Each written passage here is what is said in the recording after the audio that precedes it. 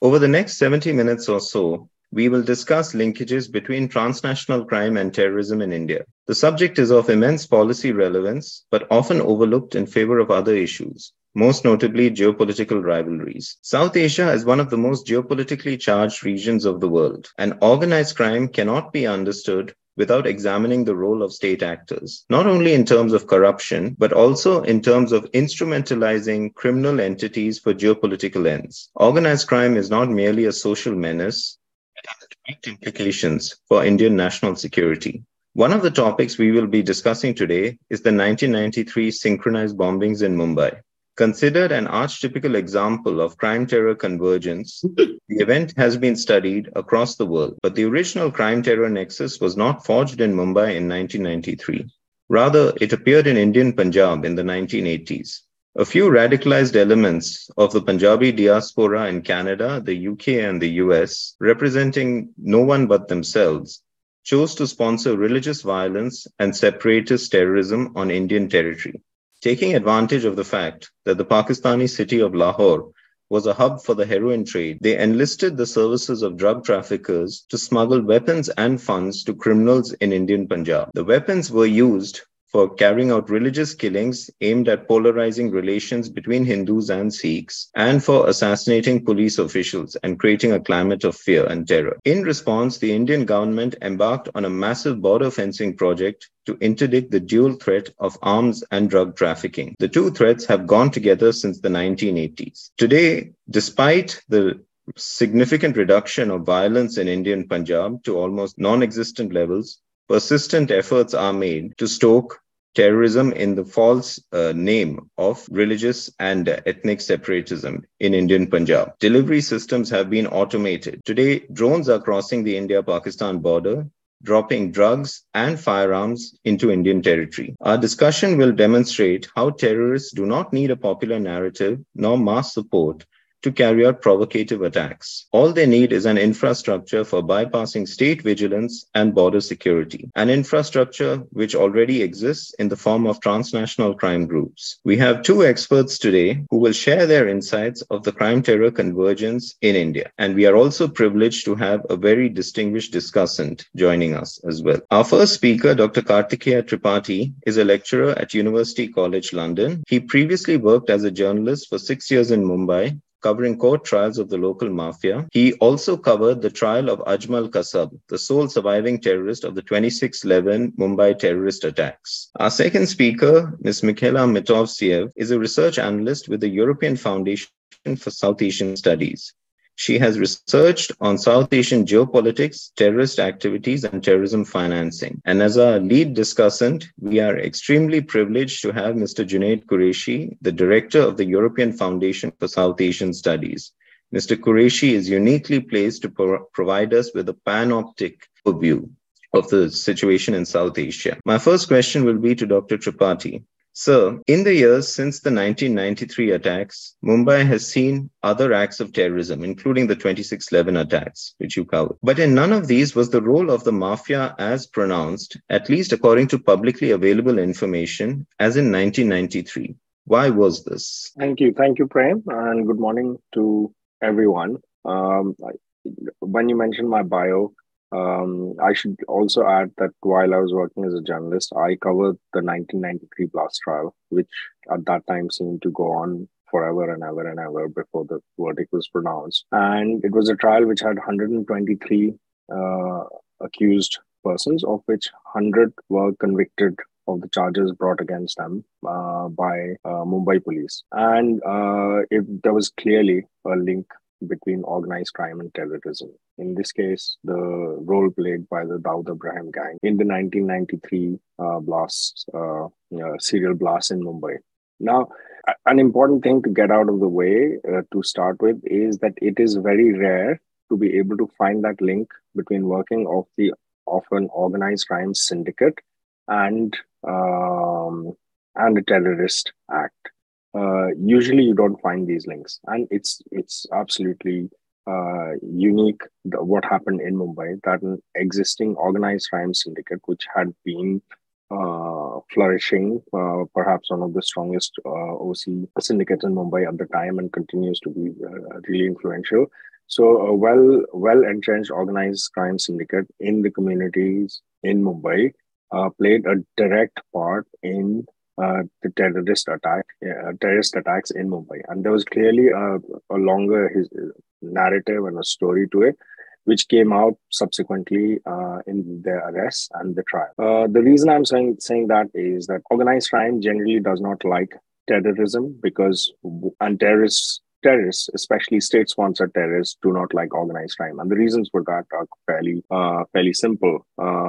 Organized crime knows that once they cross the boundary into terrorism, it brings the heat of the state of the police upon them like never before, and it makes their very existence very difficult, which is exactly what happened in the case of the 93 blast as well. The like I said, these were well run smuggling networks, and they existed under the eyes of all the law enforcement agencies, and there was a reason for it, because they kept to smuggling, which was an acceptable form of crime for many people. But the moment they took part in the 93 serial blast, the gang was the syndicate was almost wiped out by the Indian state.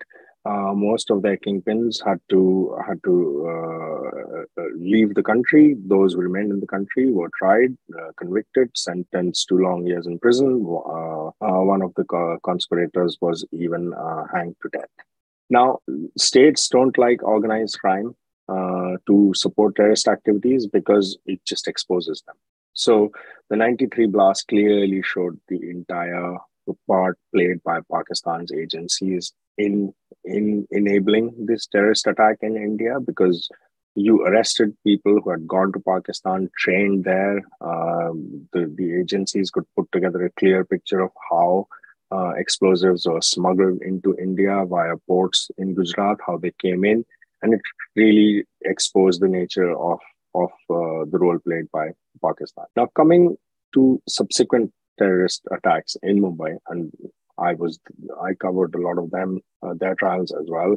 The main in them would include the Gateway bombing, which was carried out by a family which was actually radicalized in Dubai. There again, no clear role of organized crime. There was the bus blast in Ghatkopar, for which the entire trial was handled really badly by the police. There were the train blasts in the 7-Eleven train blasts, which I think were killed almost as many people as the 93 blast. And then you had the 26/11 attack. In between, there was a bombing of a McDonald's near Mumbai Central, where I think the people were injured, but there weren't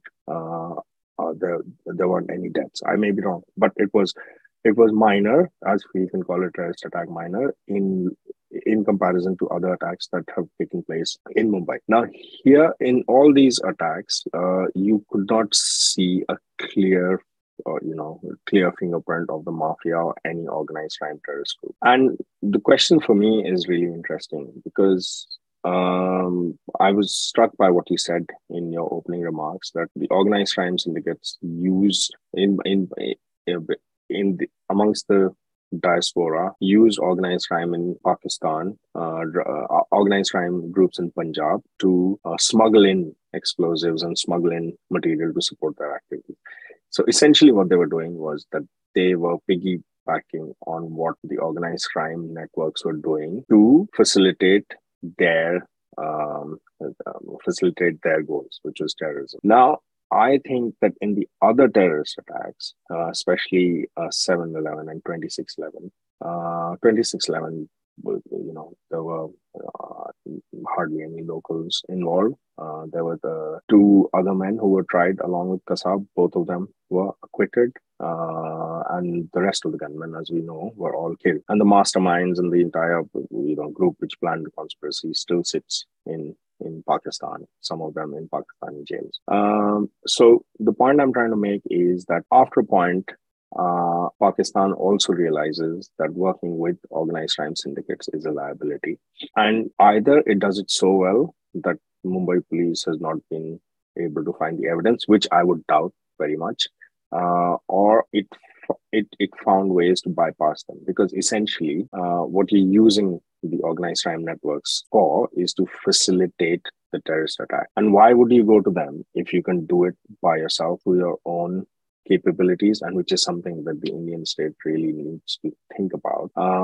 Again, it depends on in the trajectory of development of your skill set to carry out terrorist attacks in another country. You probably need the local organized crime groups when you are weaker in terms of carrying out the whole operation. So again, like with the diaspora abroad, they needed the gangs in Punjab because they themselves didn't have the long reach in able for them to be able to do it. Now, that's what I think. But again, what my discipline teaches me is that we must speak on the basis of evidence-based analysis. So what is the evidence? To come back to 93 blast, the evidence was so overwhelming and so many arrests were made and the story was so clear that there were no doubts left. But again, I would say that is kind of rare. And also it was happening at a time when the capability of terrorist groups based in Pakistan or the Pakistani state itself to carry out really sophisticated,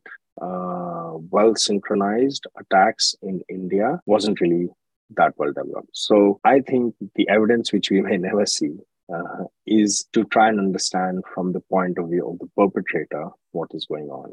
Do they need the organized crime groups? Do they not need it? Do they need them, but they can bypass them?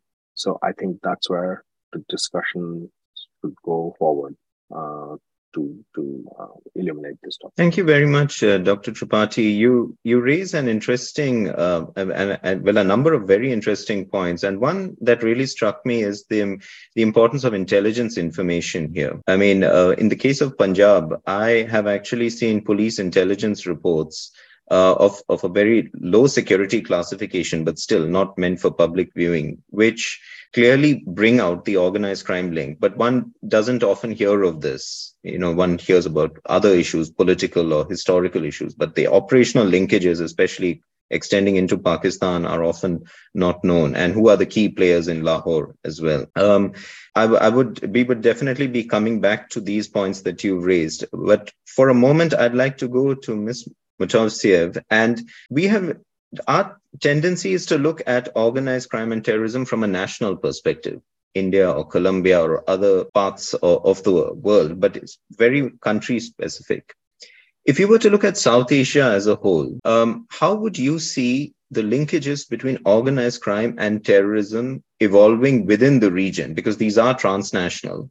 How would you see those linkages evolving over the course of the next 5 years? Thank you, Prem. Well, I think that first of all, that 5 years is a very short period. So seeing what is going on in South Asia today, I would say that probably the situation would stay the same or maybe even get worse. This is because of main 4 reasons. So first of all, terrorism is proliferating in the region as well as criminal activities, and terrorist organizations and criminal groups maintain a business relationship, basically. Money and transactions today are getting more and more controlled by states, especially the use of cash. And finally, we also believe that the projects of the Belt and Road Initiative of the Chinese government could even facilitate terrorism and criminal activities in the region. So I will go into more details now.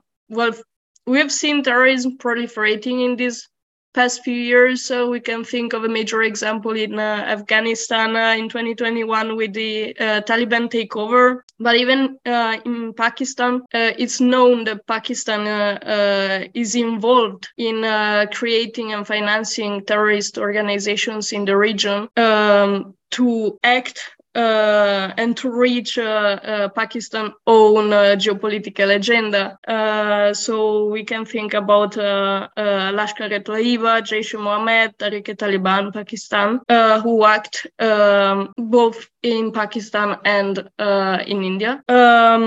Also, in 1999, Benazir Bhutto's Minister of Interior explicitly said we created the Taliban. We have evidence there about Pakistan government and also the military establishment involvement in terrorist activities in the region. And in India, sadly, also terrorist activities are very active.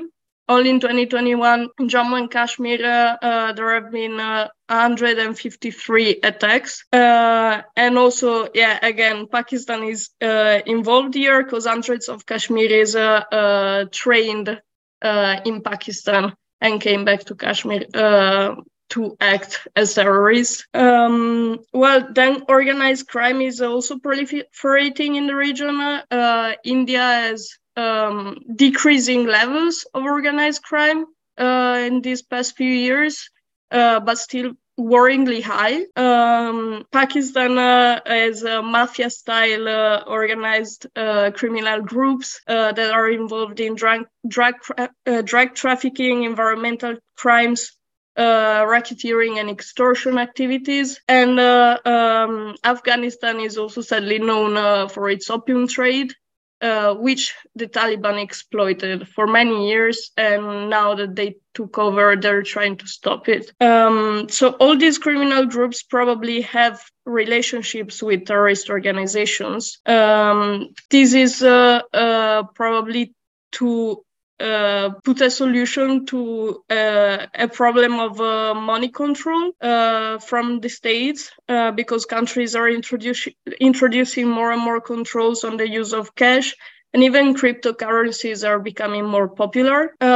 So both terrorist organizations and criminal groups need more money laundering activities, and this could probably create a link between these two issues and groups. Terrorists, all in Pakistan, every year $10 billion are laundered, and we can well imagine where they come from and what they will finance. So terrorist organizations anyway always exploited criminal activities, especially in drug trafficking. Again, for example, in Afghanistan, the Taliban, and the opium trade. Finally, we believe the Belt and Road Initiative and the Belt and Road infrastructure projects developed by China in the region, especially in Afghanistan and Pakistan, could actually facilitate terrorism and organized crime. This is because these groups could use these infrastructures for their own benefit and taking advantage for illicit enterprises, but also so China is carrying out these projects using Chinese companies and bringing Chinese workers. So the indigenous people are letting completely out of the job market, and they're only seeing their land exploited to build these huge infrastructures. So we are worried that this could increase a feeling of anger, and this could very well be used by terrorist groups and exploit this feeling of anger of the population to recruit more militants. Thank you very much, Ms. Mutawsiev. Your answer demonstrates that in this day and age, actually, the quality of analysis that one is capable of delivering is actually of a very high level. I must compliment you, because that was, I think, a very good summary of the situation in South Asia. I have a number of follow-up questions. So I have a question for Dr. Tripathi. So when it comes to the Mumbai Mafia, of course, the image that we often have is from Bollywood films and so on. Actually, in terms of actual studies, I mean, I know of no scholar other than yourself who's actually working on the Mumbai Mafia from an academic point of view. So a question which I'd like to ask you is, we've often heard about the drugs connection, Dawood Ibrahim as a drug trafficker, but everything that is usually reported about him talks of gold smuggling in the old days, from the Middle East, and then subsequently about protection rackets and Bollywood and so on. So my question to you is, How deeply was the Mumbai Mafia, whether it was Dawood Ibrahim's gang or any other groups as well, how deeply were they involved in the international drug trade? I mean, that's a good question. So Dawood Ibrahim uh, gang still remains one of the largest narcotic smuggling, narco terrorist organizations in the world. I think the FBI has them on their list as the most dangerous narco terrorist groups in the world. But see, the the point here, which I think connects back to the question on terrorism, is that organized crime syndicates are generally flexible if they want to survive. So they are trying to meet a particular need, right? And the way they operate is that they are clever enough to exploit the systemic shortcomings or failures within an economic system to fill in a gap in the market. So how does it start with gold and silver smuggling? Gold and silver smuggling in India flourished at the time when the duties on the import of gold, when the restrictions on the amount of gold that you could import were so severe that it just made more sense both for the public and for the mafia to just smuggle it in and get access to gold and silver. That goes back. So if you see the earliest big organized crime groups in Mumbai, such as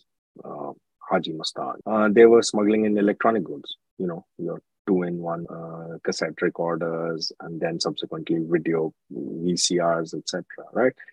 How did their business collapse when the government just legalized it, and when a number of electronic companies, both Indian and multinational, started selling these goods at competitive prices in Indian market? So the issue is that with the drugs will always remain a huge market for organized crime everywhere because of just the profits that are to be made and the demand which exists for us. So there was this Afghan I think politician who had said Americans should understand that we won't sell you the drugs if you won't buy them. So the point is that there is always a huge market for drugs and illegal market with massive profits to be made, which brings in the organized crime network. Now, coming back to the question of the Dawood gang, it is not just a narcotics operation anymore. It has diversified into much else. So, for example, the real estate, again, a highly regulated industry in Mumbai where the rules that govern the development of real estate infrastructure in the city are far behind times of what is happening in reality, when you have this really growing economy, a massive middle class, a large number of professionals who are getting good salaries. But Mumbai is a sliver of land, and there just isn't enough housing going around, right? And it's just very hard to develop for real estate property developers to build. So these are the kind of places where the mafia, the underworld, really steps in, and they realize. So we have this kind of selection bias where we only look at gangs which are operating and flourishing and doing well. What we forget is that over the years, for every organized crime syndicate that works out of Mumbai, or I would say anywhere else, there would be 10 others who disappeared, right? Either they were taken out by the police, or they were taken out by the other gangs, or their business just dried up. Now, organized crime syndicates, especially the successful ones, are always very aware of the fact that just like any other business, they can go out of business unless they diversify. And those who survive are the ones who moved very quickly from one opportunity to another, right? Or strengthen themselves in the space where the money is good. And the gangs that survive in Mumbai are very good at doing that. And just one more point.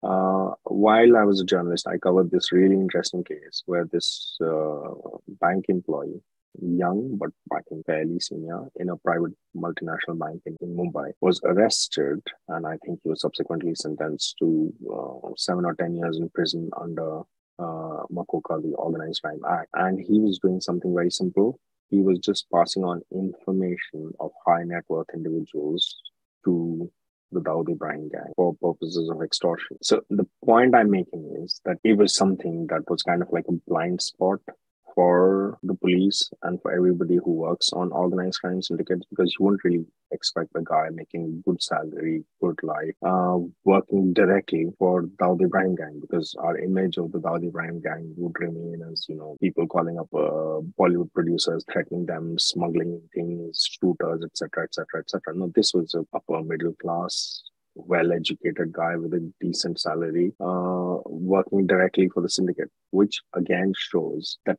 organized crime groups which survive and thrive and grow and continue to have a presence are doing so by moving into multiple areas of opportunity. So cryptocurrency came up, definitely cybercrime, right? And mostly for them, the governing motive is profitability and survival. So if you look at that framework, we will begin to understand more about how they think and how they collaborate with other state agencies, or choose not to participate in terrorist acts. Thank you, Dr. Tripathi.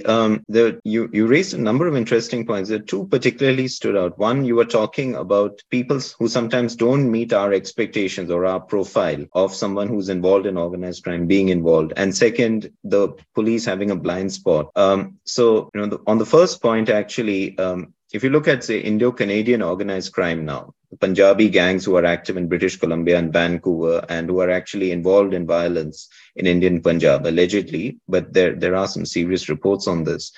One of the interesting things is that they are accused of commissioning contract killings in Indian Punjab to destabilize the politics of the province. And this is interesting because it often flies under the radar. If contract killings are carried out, but there's no explosion or bomb blast or something like that, people may not necessarily report it. It becomes a tragedy for the family, and people around may understand what's happening. The police would know. But this is one way that organized crime might fly under the radar. Also, interestingly, some of these Indo-Canadian gangs actually don't consist of what we would also consider a typical gangster. Some of these people are relatively well off. I wouldn't say they're rich, because that's not true, but they're definitely not completely poor and destitute. It's like they get into this almost because of the thrill of knowing that they're in a safe haven, that there are international restrictions in coming after them and so on. The point that you made about the police blind spot, I remember reading an analysis by DC Pathak, former director, Intelligence Bureau, who said that actually the Mumbai 1993 blasts were the first time that the Indian security establishment considered organized crime as a national security threat. Until then, it was very much a police problem. It was very localized. But that sort of completely changed the perspective. I would like to ask a question of Ms. Mutavsiev, if I may. Dr. Tripathi had raised this point about, something that is not expected, because organized crime is actually, there are interests which will be undermined if you get involved in terrorism. Now, with both the 1993 Mumbai blast as well as the killing of Indian Prime Minister Rajiv Gandhi in 1991, the initial response was, why would this happen? Why would Dawood Ibrahim attack Mumbai, his own home base? And why would the Tamil Tigers, the LTTE, kill the Indian Prime Minister and alienate the entire Indian state as well as the people of Tamil Nadu? We all know it did happen. Dawood Ibrahim did carry out the blasts, and the LTTE did assassinate Rajiv Gandhi, the former Prime Minister Rajiv Gandhi. So there have been reports now that drug cartels in the AFPAC region are building ties with remnants of the LTTE, and that these are coming through Pakistan. Have you, in all your research in the region, come across any information about this potential linkage between Tamil militants, whether in Sri Lanka or elsewhere, and Afghan drug cartels, Afghan Pak drug cartels? So I will be very honest. To be honest, no, I haven't come across any information about this. I don't know if Mr. Qureshi has, but yeah. I understand. But then if we look at the drugs angle specifically, if I may, I wanted to ask you, in your assessment, is the drugs and terrorism link, drugs and terrorism, is that link more a localized one, or is it something which occurs at a regional level? Because if it's localized, it can be opportunistic. It's basically, some gang leader looking to how to increase his revenue, essentially. But if it's regional, then it's more systematic. Then we can even potentially look at the role of state actors facilitating the relations between drug cartels and terrorist groups. So your thoughts on that? I think it's definitely at regional level, not just at local level. And it's not that criminal groups need terrorist organizations, while I think it's more the opposite. It's that terrorist organizations need to act with criminal activities and to collaborate with criminal groups to finance their work, their activities. So I think it's definitely a regional level. Again, we've seen it, for example, in Afghanistan with the opium trade. It's not just a local level; it's a huge market that many different organizations exploit. Thank you, Ms. Matavsiev. If I may, I would like to advance a thesis or a suggestion out there, and an idea out there, and then get your responses from the two speakers as well as the discussant. And also then I would invite you to ask questions of each other. So if you look at the Dawood Ibrahim gang in particular, and you look at some of the guys who are involved in fomenting violence in Indian Punjab, I mean, the key element is that they are transnational, actually. And that element of having a safe haven somewhere I would suggest, I would hypothesize, it can loosen the restrictions that traditional local organized crime faces if you are city-based, right? If you're based in a city, you're running protection rackets, you're controlling the docks or whatever, there are serious problems if you get involved in terrorist activities. But in the case of Dawood Ibrahim, we know he was not in India during the time of the blast. In fact, he had been out of India for several years.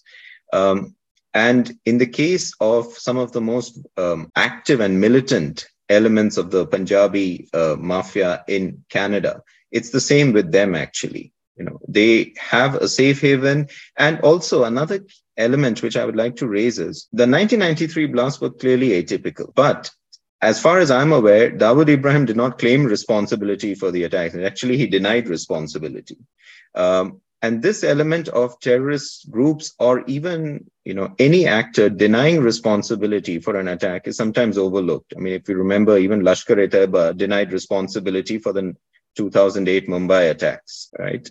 So the point that I would like to put out there for discussion, perhaps we can come back to it later, is that organized crime can be potentially involved in terrorist activity if it serves to destabilize a region, if it serves to distract the police, put pressure on them to focus on, say, political surveillance rather than going after criminal elements. It can do this provided the masterminds of this activity are really safe abroad. And it's just the local foot soldiers who, as we know, in India's political economy, can be hired, sometimes without fully knowing what they're getting into as well. So there can be corruption or there can just be simple payoffs to local mercenaries to engage in criminal activities.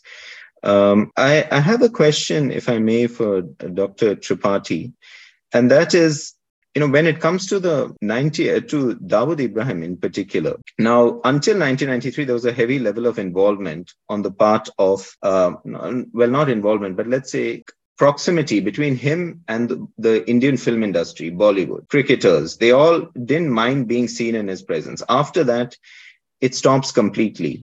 Would it be correct to say that until 1993, he was seen something as something of, a rogue element, but not necessarily an anti-national element, right? So there wasn't that same moral view of, or sort of moralistic view of him that would be applied, say, in other cultures, perhaps. Like I'm thinking of the United States, where gangsters are stigmatized in popular discourse. But in the case of India, it seemed that until he carried out this attack, he was almost like a Robin Hood style figure. And that changed. Would that be correct, sir? Okay, so I've been listening to various things you've been saying, and there are a couple of interesting takeaways. In order to understand the working of an organized crime syndicate, you have to begin, for me, or you have to begin by understanding that they have two clear goals. One is survival, and the other is profitability. And those are both linked to each other, because running organized crime operations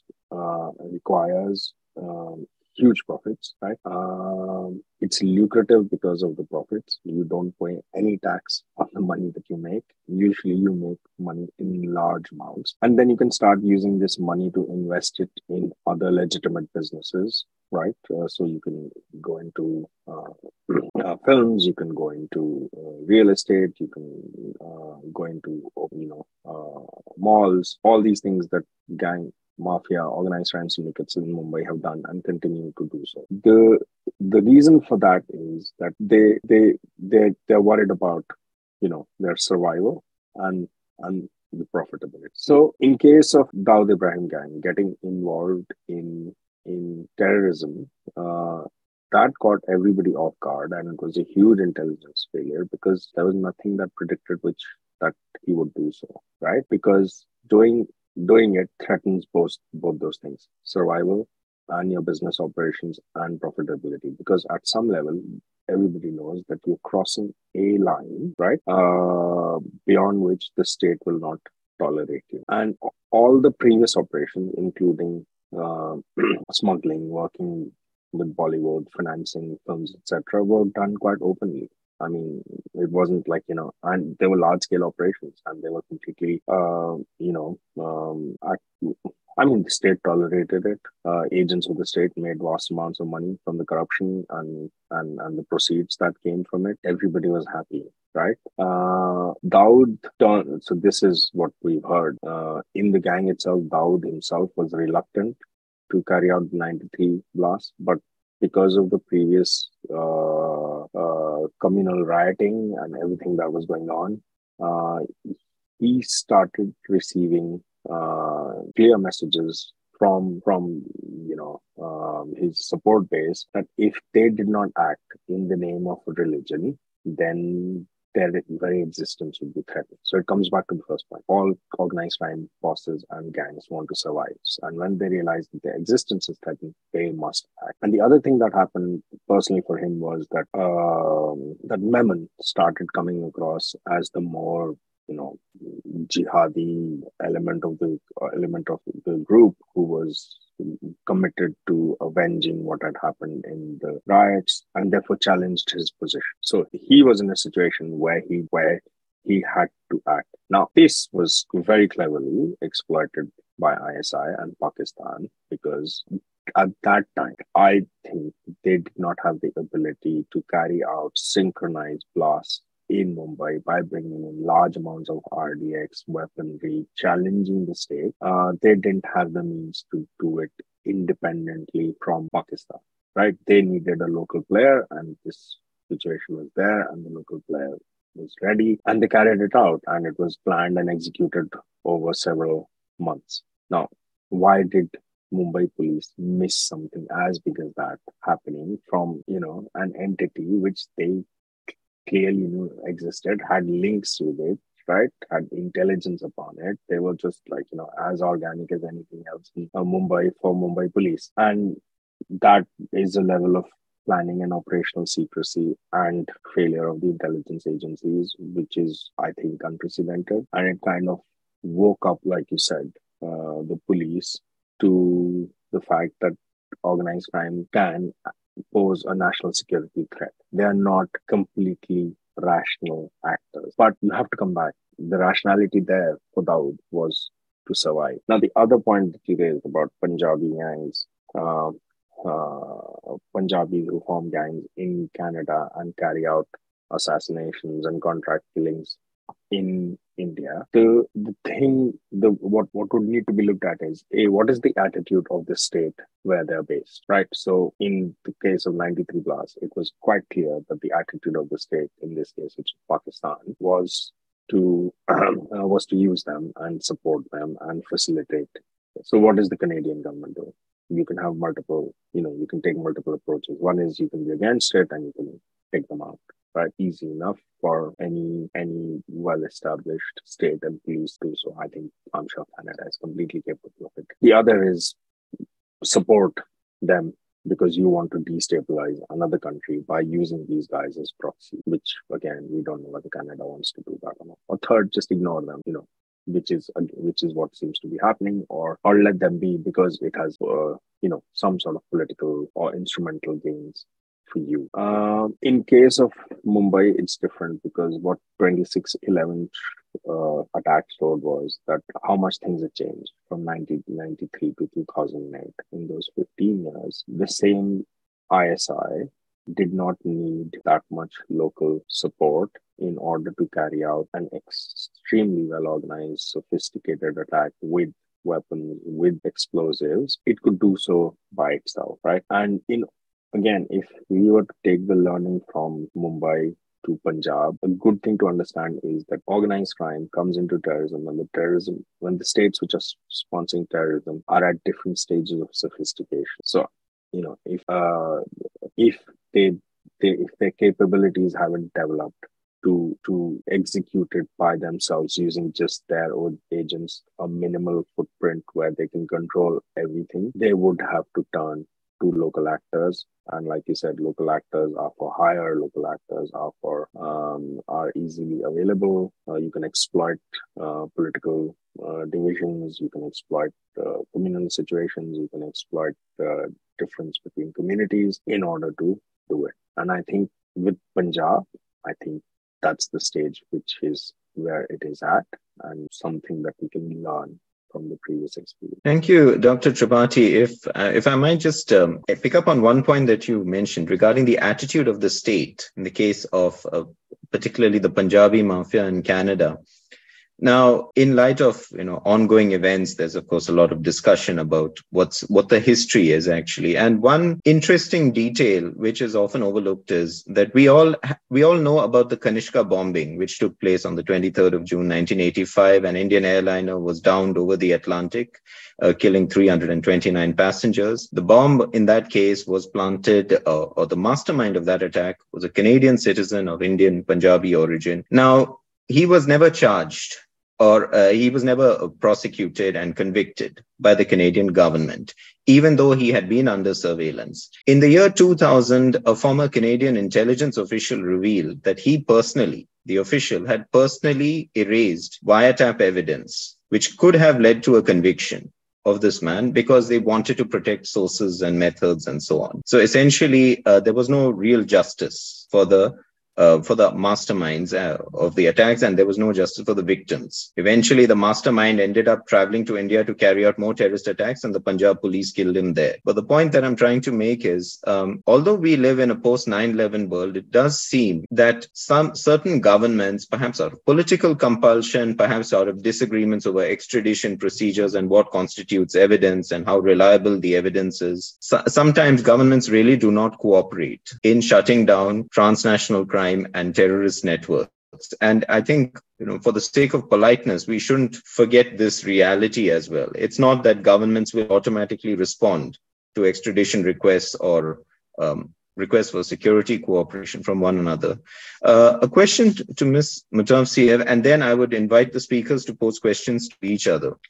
So, ma'am, you had talked about China's Belt and Road Initiative and the possible linkages that could have to crime. Now, in the case of the Mumbai attacks, the 26/11 Mumbai attacks, it was reported by David Headley, one of the guys who was involved in the attacks, that the mastermind of the attack, Sajid Majid or Sajid Mir, who's a Pakistani national, had developed linkages and contacts with smugglers along the maritime routes between India and Pakistan. And he used that knowledge, at least to some level, to plan this attack. So my question to you is now, if you look at the China-Pakistan economic corridor and the significant Chinese investments in Baluchistan and so on, we know that there is an increase of drug traffic coming out of the Makran coast of Pakistan. Do you think there could be a risk of maritime terrorism as well coming out of that region? Because the drug traffickers could potentially link up with the smugglers and look at high-value targets to hit at sea, whether it's shipping or oil rigs. Do you have any sense of whether that is a risk? This is a question also to you primarily, but also to Mr. Qureshi, if he wishes. Yeah, I think that there definitely is a risk. This doesn't mean that it will happen. but there is a risk because of all these huge new infrastructures. And there is a risk that terrorist organizations and criminal groups will take advantage of it. And of course, as you said, all the oil industry, for example, it's very attractive for these groups.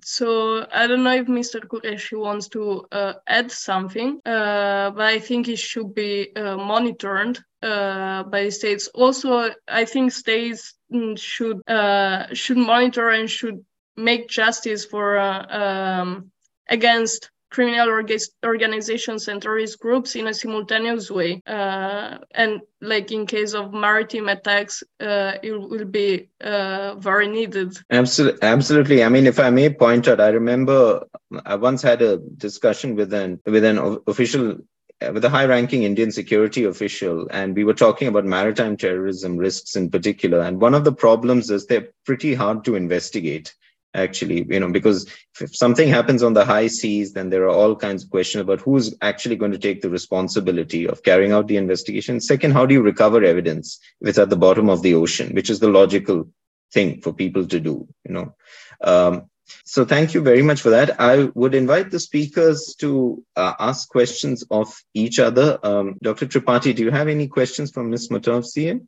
Yes, I mean, just before I was just listening to what Michaela said, and a thought which I guess needs further kind of deliberation is that the question that the Indian state has to ask itself is that when you know that the existence of organized crime groups carries the risk of their operations and their membership being exploited to carry out terrorist attacks, why are we tolerating them?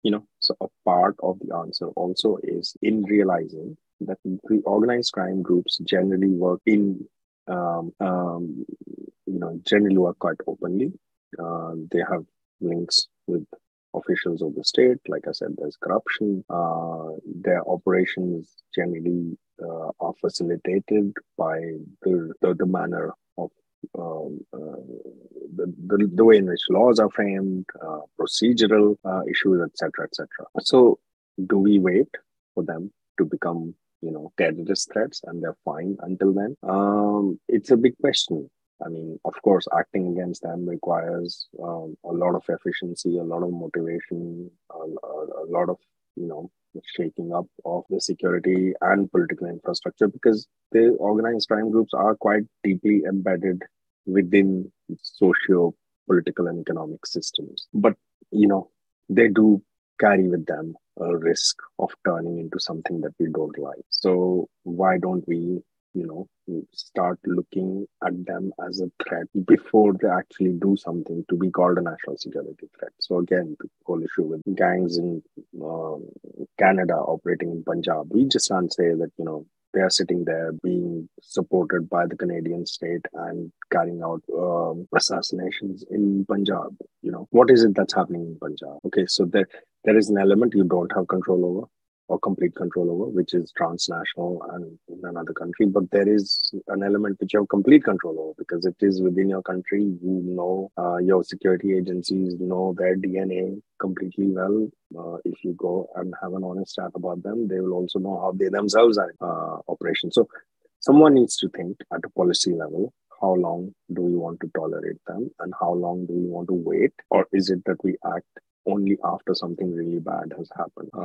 And that's a big question. My question for Michaela would be, I've been deeply interested in, Afghanistan, the political situation there and how it happens for years now. And my question to her would be that, from the way I understand it, Taliban has come back to power and everybody has just gone back to ignoring what's happening in Afghanistan and turning a completely blind eye to it in terms of the international community. I mean, we had an earthquake where more than 3,000 people died and nobody looks at it. And the Taliban are clearly very much in charge. So what do you think, according to Michaela, are implications of that for India in terms of terrorism and the threat that it poses? Because in the past, whenever Taliban has been really strong in Afghanistan, there have been consequences for India in terms of terrorism. So, yeah. Thank you, Dr. Tripathi. Ms. Mutawsia, would you like to answer?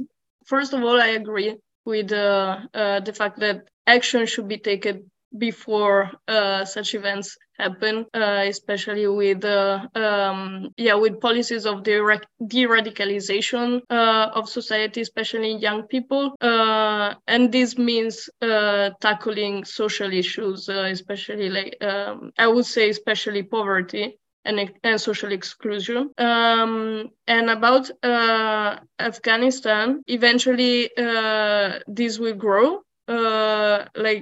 Terrorist activities, if nothing is done in Afghanistan, probably this will have an influence in India as well. I think Mr. Qureshi is more keen on this issue. So if you don't mind, I can pass it to him. Certainly. Mr. Qureshi, sir?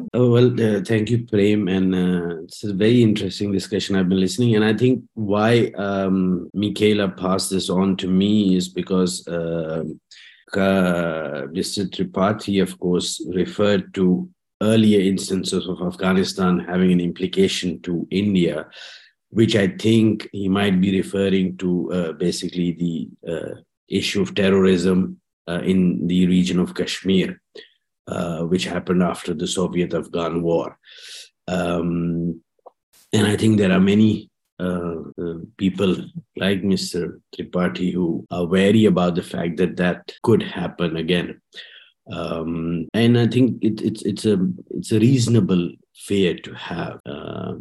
I think at the moment there might not be a fear towards it because what you see in the neighborhood, everyone is trying to gain some foothold in Afghanistan. You even saw, for example, the Indian state, maybe not establishing diplomatic relations, but just looking and sending out feelers, where do we stand?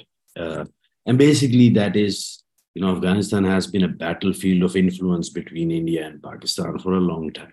I do think that the Chinese are probably, gaining some ground over there because the Chinese, of course, come with a bag full of money without any strings attached. There is no human rights and women's rights, and all this doesn't matter that much. So I don't see it happening now, today, because currently Afghanistan's or the Taliban's main issue, their main challenge is governing. They haven't governed in post 9/11 era. So that will be the main challenge. Now, what I also think that at some point of time in these ostensible, fights or rifts between Taliban and the military establishment of Pakistan, these will ease out at some point of time. I think they are there because of the TTP factor.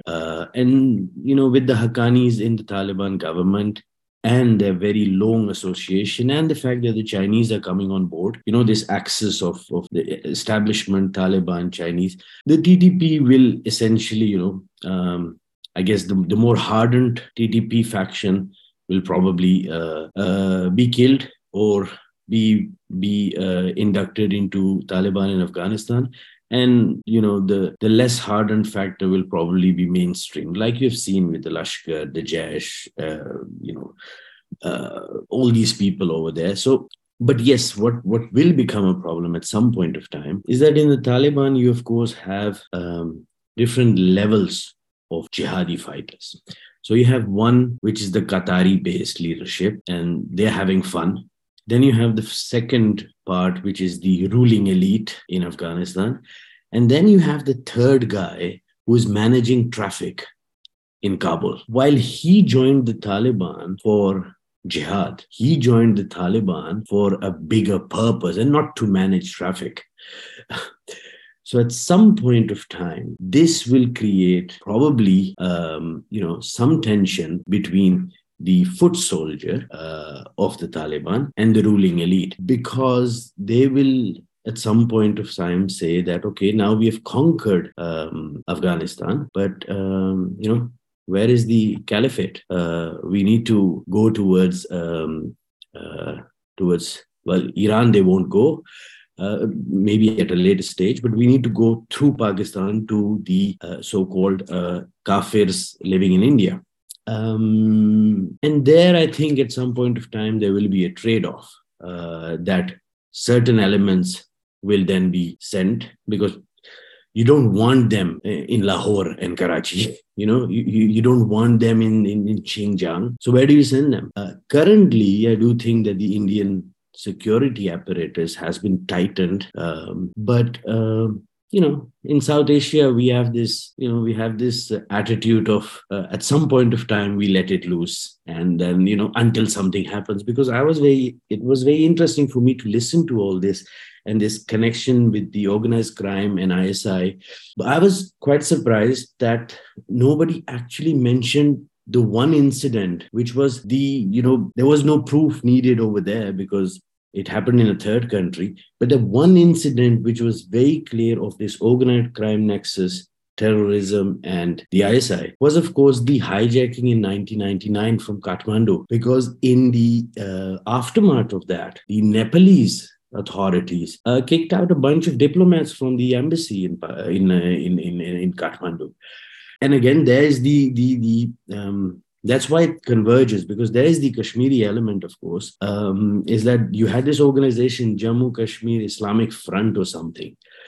I don't know whether you remember, which carried out the bomb blast in Lajpat Nagar in 1996 during I think elections were being held in Kashmir or in Delhi itself. And this was basically done by a Kashmiri militant together with, as Mr. Tripathi mentioned the name, with Memon. And, so the Kathmandu thing, now it's not there. But why was the Kathmandu thing used? The reason for that was you had clean and already established infrastructure. If you go to Kathmandu, you'll see a million shops of Kashmiri shawls and artifacts and all. While you will see not a million clients over there. But these shops have been there in a row for the last 40 years. And it's true, somewhere in the 70s, many Kashmiris went to establish businesses there. But then in the 90s, these were established businesses, clean records. And there is when the Pakistani intelligence agencies used this, it was also a route used for infiltration because of the lax border controls between Nepal and India. So normally, you had these terrorists coming through the Himalayas and the LOC. And at some point of time, it was, I guess, it was Memon together with a guy called Hilal Beg. They created this new route of, Karachi, Dubai, Kathmandu, and then you went on a driving license into India. So in terms of, I think this is my personal opinion, but I think the Indian establishment in the beginning were a bit too naive to think that they might get cozy with the Taliban and then Pakistan will be out. I don't think that will happen. I think the Taliban at that moment engaged not only with the Indians, but with everyone in order to get some legitimacy and get some aid going on. But now you see that the dust has settled. They are very much hand in glove with the Chinese. They've signed oil deals. And I think, if I'm not wrong, CPAC got in, the Taliban included itself in CPAC. And that's very interesting. Not in the BRI, but in the CPAC, which is the China-Pakistan Economic Corridor, or not the Belt and Road Initiative. And that's where you see, for example, Michela's home country, Italy, dropped from the BRI. So at some point of time, this isolation for the Taliban will have repercussions. And at some point of time, the lower ranking people will say, we didn't do this, to become clerks. We want to go to paradise and establish caliphate. So where's the action? And the action then probably will be towards, I hope not, but I do think it will be towards India, specifically towards Kashmir and maybe Punjab, which are the regular thing you think of.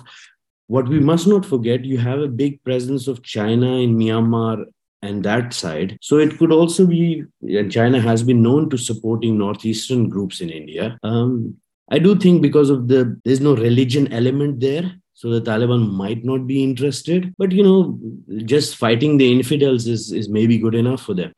Thank you very much, Mr. Qureshi, because that's why it's so valuable to have you here. So you brought in the Nepal element, which, as you correctly said, none of us mentioned, and that I think was a very crucial point of discussion. Just very quickly, because we're almost out of time. Ms. Mutavsiev, do you have any questions for Mr. Tripathi? I had quick question for him. So I said before that I think that terrorist organizations and criminal groups should be tackled simultaneously. And I wanted to ask him, in your experience, I know you followed and you covered the trials. Do you think this happened? It doesn't happen. I mean, the organized crime groups are almost seen as, they're so deeply entrenched. It's like, we all know the criminal element in our family who nobody likes, and something needs to be done about them. But at the same time, that guy gets nice gifts for some people in the family, and then the idea of dealing with that person always gets kicked into the future sometime till they go and do something completely psycho and mad. Right. And then you say, how did we even allow this guy to come home? Now, it does not.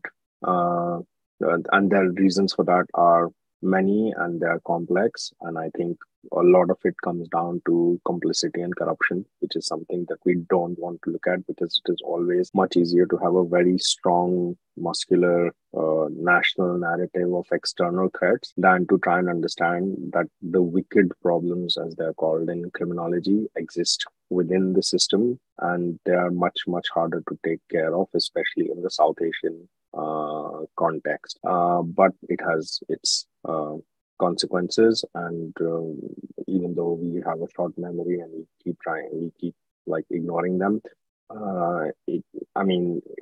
unless it's tackled, it will still have that cycle. But I don't think there is much motivation, because all in all, it's also very convenient and very profitable for a lot of people involved. Thank you, Dr. Tripathi. We're almost out of time. So I would just like to make one very quick observation, if I may. One of the formulas that proved to work in Punjab in the 1980s and 1990s for the police was to fuse intelligence on three topics: counter-terrorism, counter-narcotics, and counter-espionage. Actually, the espionage angle is because Pakistan's ISI was involved in supporting the terrorism in Punjab. The narcotics element because of the logistics angle, and of course, counterterrorism is self-evident. Previously, they had treated these three subjects in silos, but when they brought everything together, they developed a very comprehensive assessment, which allowed them to then prioritize which areas they were going to strike in operationally, and that enhanced the capability of the Indian state by a significant factor. Whereas, as you said, when you don't deal with your domestic issues, you can complain as much as you like about foreign elements. But, first you need to get your own house in order. I would like to thank our distinguished panelists. This, for me, was an extremely interesting session. And I also know that you all took the time and trouble to get up early in the morning in Europe. So thank you all very much.